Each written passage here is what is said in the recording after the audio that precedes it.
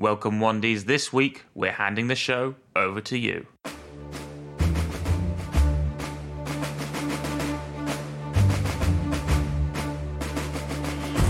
We are halfway through the series now. Can you believe it, Caroline? No, I can't. It's just flying by. Yeah. You know, sometimes I feel like life is just slipping through my fingers.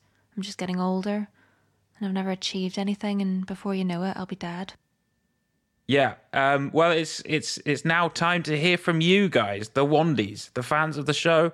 Caroline, you've got some voice notes? Yes, and thank you to all of the Wandies for sending in your voice notes this week. I've had some really lovely messages, also one that I did have to report to the police. But the first one here is from Ellie. She says that she is Pinky Black's biggest fan. Hi Alfie, hi Caroline. I'm just voice noting in to say that I'm such a big fan of the Gun and Wand podcast. My favourite episode was the Harry Forthright episode. I'm actually the top contributor to his Wikipedia page, so it was really helpful to just fill in, some of the gaps there, and also kind of give some clues about what his whereabouts might be at any time, or his family's whereabouts and stuff. So thank you so much. I loved that. I do have a question. I was wondering what it was like to meet Harry, in the flesh. I'm just really interested to hear about your experience of that. Were there any notable smells? Did you get to experience touching him? I would really like a full rundown of all 5 senses if you can. But yeah, just wanted to reiterate, love the podcast. And yeah, I'm just really grateful. I've been re-listening to that episode so much. It's been a real help to me since I'm no longer allowed within 500 foot of Harry, or indeed any school. So thank you so much for that. And love to your families.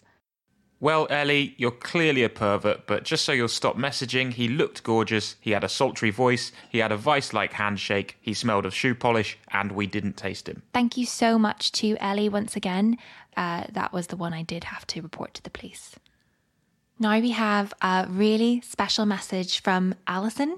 She has sent us a voice note from her great-grandfather, who was actually living in London in the 1920s. Wow, 1920s London. Yes. That's where the main character of the show's from. Yes. Incredible. It is.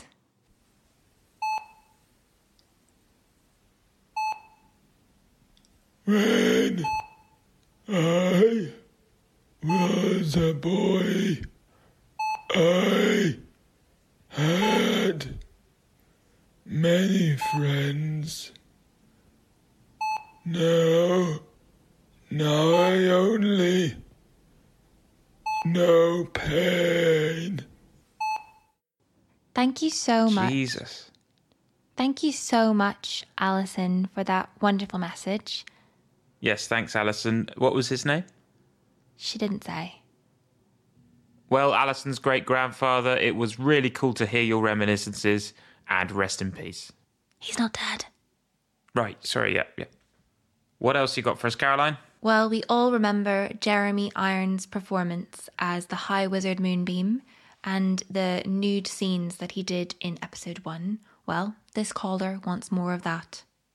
Hi there, Damien from Hertfordshire calling in. I was a big fan of the show, if I'm honest, when it first started, but I think it lured in viewers with a false promise of a show that would contain some serious nudity, but then failed to deliver on that. I mean, we all remember, in episode 1, that gorgeous, shot of moonbeams, well, anus, quite frankly, and as you'll remember, Jeremy Irons had trimmed his pubic hair into a delightful, almost sort of cheddar man type image, and it's it was something to behold, wasn't it? It was a talking point. I mean, it spawned countless copycat pubic haircuts. Men and women would be going into their local Brazilian, and instead of back sack and crack, it was shaving a moonbeam. It was nationwide stuff. We all wanted our anal hair to look like Jezzers. And then episode 3, we got a full glimpse, didn't we, of Pinky in the flesh, and let's just say that Pinky may refer to the little finger, but there was nothing little about that finger, was there? I'm referring to his penis. But I have to say, I'm sorry to level this criticism, but I thought BHO were absolutely craven. I think they bowed to the commercial pressure of sanitising everything for more widespread consumption, and frankly, I think it's pathetic. I was there for the tits, mainly. To be honest, I turned it off. Actually, at that point in my life, I discovered pornography. Highly recommend if you're not already engaging. Why'd you choose that one? I thought he made some valid points. Cheddar Man image. Doesn't he mean that chalk man in Dorset? The one with the erection. Thanks, Damien. Next one.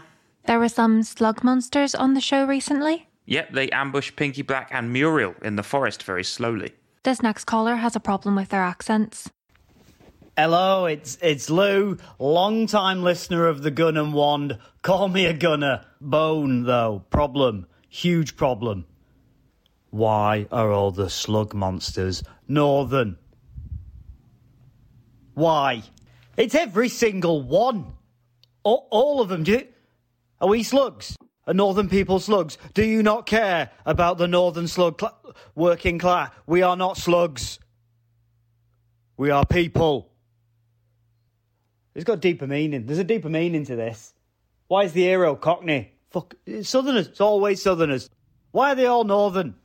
Are we dirty? Slimy? The amount of salt we consume. I think that's an interesting perspective. Caroline, you're from Northern Ireland. What about Irish representation on the show? I thought that the hobgoblins were meant to be Northern Irish, but then I realised they were just making noises. Right, yeah, they just go, no, no, no, no. Don't do that. Well, look, we've had a lot of negative comments. How about some positive takes? Any positive takes on the show? Yes, here's Mustafa. Hey y'all, Mustafa here, first-time listener, long-time caller.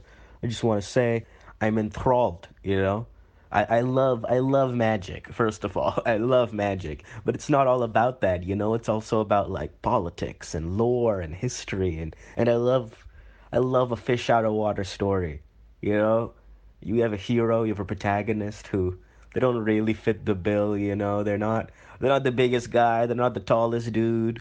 They're pretty short, big feet, all that stuff. And you don't expect him to save the day. He doesn't expect him to save the day, but I think, he just might. I also love that it revolves around this one item, this one weapon that nobody else has. But when they get it, they might just rule the kingdom. It's nuts. Yeah. How does a ring do all that stuff? But yeah, big fan of Gollum too. People say I look like him. So maybe make him more handsome or something. But yeah, can't wait to see more eps. Well, that's Lord of the Rings. He's obviously just talking about Lord of the Rings. Oh, God. It's fine. It's fine. Don't worry. I'm so sorry. No, it's fine. Oh, no, it's fine. It's fine. Oh, God, you probably think I'm a rubbish producer. No, I love you. You're fine. Don't worry. Well, this next listener is definitely a big fan. Hi, this is Linda from Wiltshire. I'm just phoning in because I've absolutely loved this programme. Now, I'm part of my local choir, and so I thought I would write a little song to dedicate to the programme and Pinky Black. Okay, thank you. Pinky, he's a man. If he can't draw it, no one can. Pinky, he's a man. If he can't draw it, no one can. Yeah. This one is dedicated to the leader of the pack. He's our man, our guy, our lad. Is Pinky Black. Pinky Black, the leader of the gang, Porky Dogs. And he's having thoughts of murdering again. Even if they're children, he's gonna kill them. He travelled through a portal to the kingdom of the wizards, but turns out the only hazards are defying Pinky Black, and you'll get a smack in the face with a bullet. Pinky's got a revolver. Has nobody told ya that he's gonna be the king forever?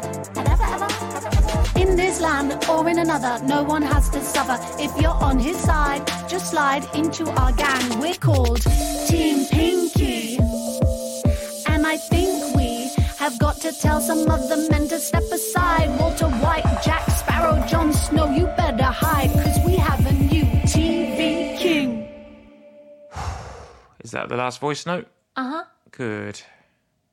Well, I actually have one more voice note to share. It came to my personal phone. It's from Harry Forthright himself. Wow. Who actually plays Pinky Black, of course. He just wanted to add something to his interview that we had in episode 1. Hi, Alfie, Caroline. It's Harry. Look, I've been thinking a lot about the conversation the other week that we had. And I've been thinking about the whole controversy around me and the AD and the chair that was thrown at him on set and may or may not have taken out an eyeball. How can I put this? None of this controversy really matters. Even our incredible show doesn't really matter. I mean, just look at the news feed, the wars, the injustice, fiscal drag. That stuff right there, that's what really matters.